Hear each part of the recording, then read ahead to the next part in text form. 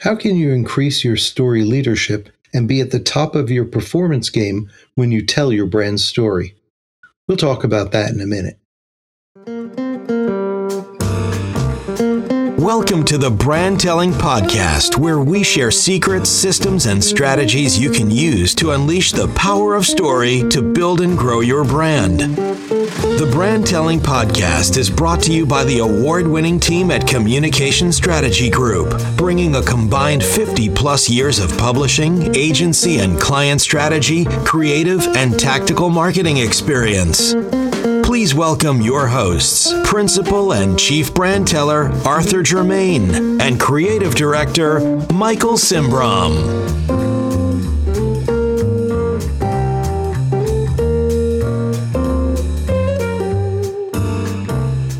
On this episode of the Brandtelling Podcast, I'm pleased to introduce my guest, Dr. Dan Schaefer, CEO of Peak Performance Strategies, where he focuses on identifying early on anything that may get between you and top performance.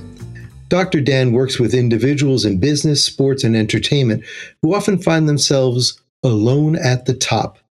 Dan is a confidential sounding board for CEOs, entrepreneurs, and groups throughout the United States, South America, Europe, and Asia, advising them on people, culture, and the psychology of the workplace. He's developed a breakthrough strategy in sports performance for professionals, NFL, NHL goaltenders, Major League Soccer, boxing, ultra and extreme runners, golf, tennis, skiing, and amateur athletes. I don't think I've missed any sport because Dan hasn't. Consultants and sports agents, GMs and coaches also rely on Dr. Dan to get their teams performing at their best. Now, I've had the pleasure of listening to Dan during two different presentations where I was able to see him demonstrate some simple yet focused tactics to help boost performance. Dan, welcome to the Brandtelling Podcast. Arthur, thanks for the invitation. So, Dan, tell us a little bit about your background and a little bit about the kind of work that you do. I'm a business and sports psychologist. I work with people who want to get a competitive edge in whatever they're doing. Most of the people that I work with are alone at the top of whatever their field is, and really have very few people, if anybody, to bounce anything off of. This is not coaching; it's personal strategies to help people get a competitive edge. My background is I worked for years with separation, loss, and life transition. I wrote a book on helping parents explain death to children. I did some work with the Pentagon on military loss, looking at the impact that separation, loss, and life transition has on performance, on errors, omissions, accidents, and safety. And that transitioned into working with a hypnosis practice into helping professional athletes and student athletes and people in business get a competitive edge and deal with some of the things that get in their way. So I just currently wrote a book in the last 5 or 6 years called Click, C-L-I-C-K. Forward is written by Chad Pennington, who was a quarterback for the Jets and the Dolphins. And he was a client of mine from 2005 until the book was published. And in the book, there are a lot of other people who talk about what we do together and some who don't. There are some people who just don't give their competitive edge away. And so I kid people that I have a very poor referral system because most of my top clients just don't talk about me. It's a bit challenging from a marketing perspective, Arthur. You know? It is, right? You've got some great stories to tell, but nobody wants to tell those stories with you. Nobody wants me to tell them.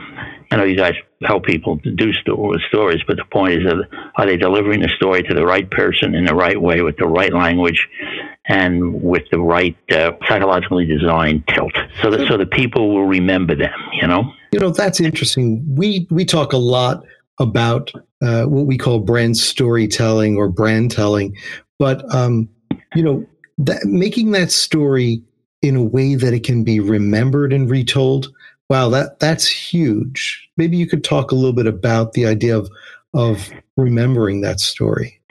Well, I think the thing is that if the story is being told to someone, first of all, it depends. I'll come back to a client of mine who held a springboard diving championship in New York City for 4 years in college. And I said to him, I said, what's the difference between springboard diving and business? He said, absolutely nothing. It's exactly the same. I said, how do you say that? He says, well, he said, my dives are always the same, but the water is always different.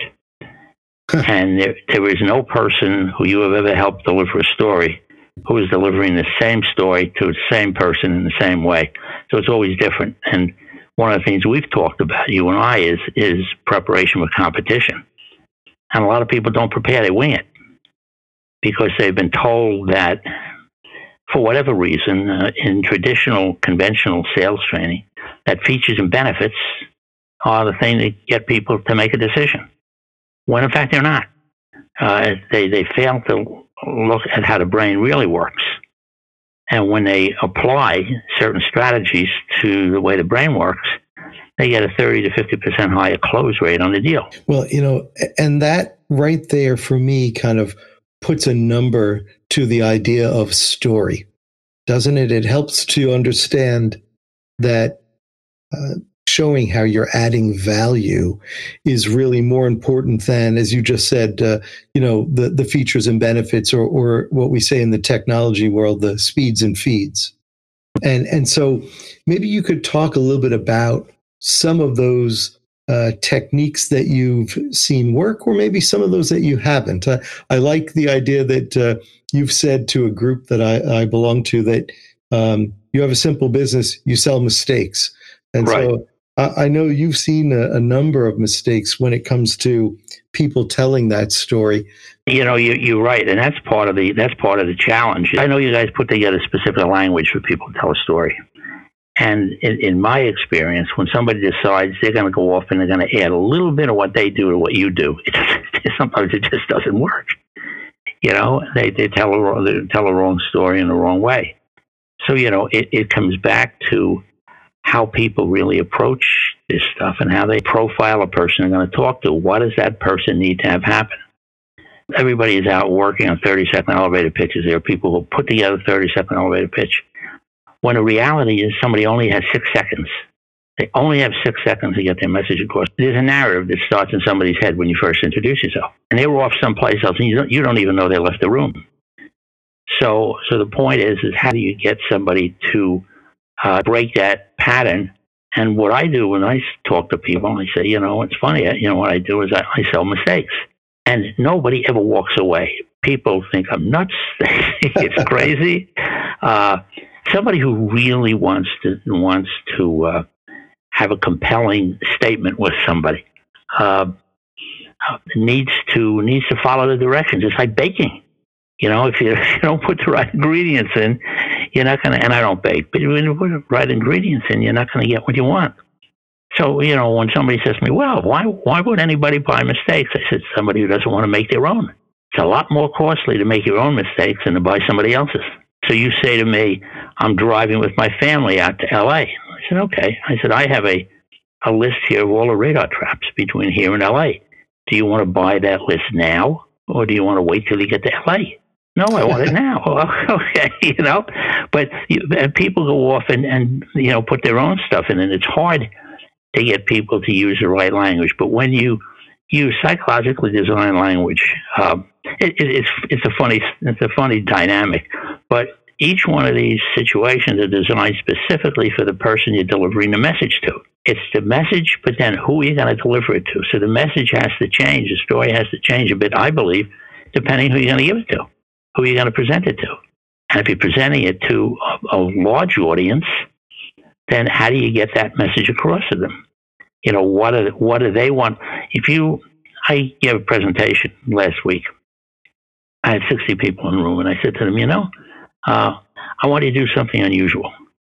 I want you to imagine there are only 2 people in this room, you and me, and save all your questions for another time, just you and me. And my question to you is, what do you need to have happen right now that's not happening? And then let's find out what's in the way. And when you get somebody, and there's a whole psychological component to this about having the subconscious mind drag you toward the objective you want. That's why I start in 2025. It's much more difficult to close somebody on a deal in 2019 than it is in 2025, because there's an invisible dynamic that takes over. It's called short-term discomfort versus long-term regret. I may not want to deal with all this company now, but I'll tell you what I really don't want. I don't want to be in 2025 looking backwards, wishing I did. Right. And so, and you see that, you don't see that. That's invisible. That's there. It's with almost everybody. People don't want to make a mistake. I did a program for an accounting firm in the city about 6 years ago. There were 40 partners. And one of the partners, the senior partner, said to me, well, he said, what are you going to do to help us? I said, I'm going to tell you what I think you can do to grow your business here. I said, but you're not going to do it. He said, of course we'll do it. I said, no, you won't. I said, when I got off the elevator, there were big gold letters with the name of your firm over the reception desk. I said, if you took an orange prison jumpsuit and hung it off those letters with a note that says, we will never let you put this on. Do you think that? So he says, we're not going to do that. I have an attorney who does employment law. And she was having some difficulty in getting other lawyers to refer her to do corporate manuals. And I gave her a set of dice. I said, the next time you do a presentation for attorneys, just walk up, take the dice out, throw them down the table, boom, and let them roll all the way down the table, and then say to them, how many of your clients are rolling the dice? A lot of them are rolling the dice. Yeah. $27,000 for a manual and $300,000, $400,000 for fines. Come on. And that's a memorable way to put it there. Something physical, something that's going to stick with people too. Sure. I'll give you one of my best.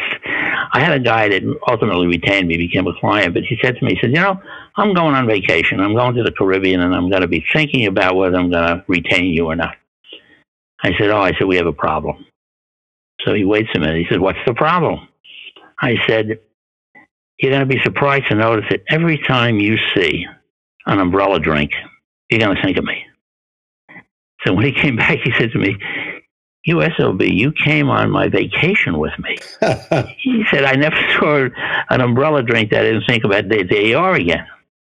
So there are ways to put this together so that people can think about somebody after they're gone at a different time, at a different place, and they can work for a very long time because that's the way the brain works. The brain really has three factors. It works with skepticism, reactance, and inertia. People are going to be skeptical the minute you pitch your business, the minute I pitch my business. I expect them to be skeptical. Reactance is I don't want to be sold. Somebody says to me, how do you sell people? I said, I don't close people. People close themselves. I want to do this. I don't want to do this. How long do I want to go through what I'm dealing with before I come back and using some strategies, one of which is hypnosis, is tremendously powerful to help people to focus, concentrate, and every one of my athletes use it. I don't talk about the hypnosis part a lot, but every one of my clients today is in 2025 working backwards. Why does that work? That works because your subconscious mind must act out every thought, image, or idea you put into it. You say, I want that, it's going to go for it. And so when you get somebody to talk about 2025, to dream what 2025 looks like for them, the subconscious mind says, oh, okay, you want that? Good. Now, just get out of my way. Well, my business is helping people get out of their way. But it's a very interesting dynamic. And, the way people talk to themselves. Sure. I've spoken to athletes and said to them, what's your biggest challenge? And they say, well, I need to increase my concentration. I said, what gets in the way of your concentration? They say, the way I talk to myself. So how important is that? But how many people do you know who tell themselves what they don't want to have happen? I don't want this to happen. I don't want that to happen. The unfortunate part is the subconscious mind never hears a negative command. It never hears the don't part. So if we come back to just some prominent football games, we look at the Giants and the Patriots the first time they played. The Patriots had 18 straight games. The Giants were hoping to win, wanted to win. And somebody asked me what I thought would happen. I said, I think the Patriots are going to find a way to lose, because they were coming into the game saying, we don't want to lose to them. Yeah. And when it came back the second time, they said, we don't want to lose to them again. And then it just happened. So, and ask anybody who's teed up a ball over a water hole on a golf course and say, I don't want to hit the ball in the water. You know where he's right going. There. Years ago, I worked with the CEO of a publicly traded company, and we were talking to him about what he could say in a presentation, and we said, all right, just focus on what you can say. And I knew from training people for media training that you tell them the things they can say, prep them with all that good stuff, fill their mind with what you want to come out later, but do not put the bad stuff in. Except one of his assistants, just before he stepped on, said, by the way, don't talk about, this company, a big deal that had just been closed. And did you know, in 5 minutes after he stepped out on stage, he said, as a matter of fact, we just closed a big deal with XYZ company. And I looked over at his assistant, who turned red, and he glanced down at me sitting in the front row and said, when do we have to announce that? I said, within 24 hours now, because it's a publicly traded company that had to go out, so, right.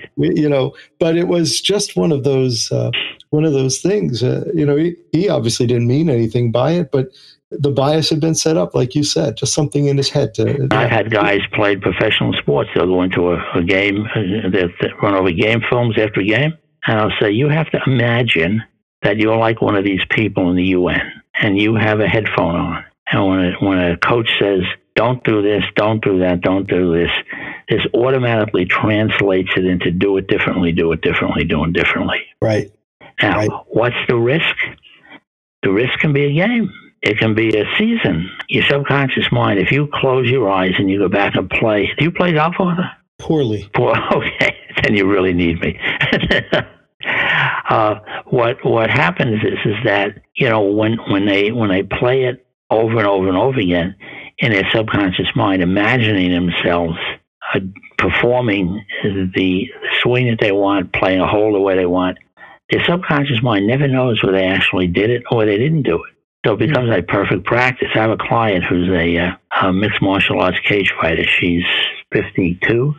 The last fight we worked on, we used hypnosis over the phone before she went into this fight for 3 weeks. And she went into the fight and she won in 49 seconds. Wow. And so at the end, the ring announcer said, what do you attribute your success to? She said, well, the first thing is I'm an ultra runner. She said, she runs 135 miles through Death Valley in the summer. So she said, you'll never, ever tire me out. You might beat me, but you'll never tire me out. And then she thanked her coaches, and she thanked her trainers, she thanked her family. And I said, you didn't thank me. She says, do you think I'm giving your name to somebody I'm going to fight in 4 weeks? Well, that's great. I want to thank you for joining me on the podcast today. It's been terrific hearing about not just the stories that we tell about our business to people, but the stories that we tell ourselves. And how important that is. It really is. Dan, before we go, would you mind telling our audience how they can connect with you to learn more about what you do and get that book of mistakes from you? They can go on my website, which is Dan Schaefer, DANSCHAEFER, PhD.com. There's a lot of videos and information on that. And there's also the initial question about what do you need to have happen? It's not happening now. My phone number is 917-880-6758. You can text me a question, text me, what do you need to have happen right now that's not happening? And you can find out in 5 minutes if I can help you with what's going on. Everything is completely confidential. Nothing is written down. And we go on from there. That's terrific. So thanks for the opportunity to do this. I really had a good time with this. Yeah, same here. We'll talk to you soon, Arthur. Thank you. For the Brandtelling Podcast, this is Arthur Germain. Thank you for joining us. Build a better brand story for your business. Schedule a complimentary consultation with the brand tellers at Communication Strategy Group.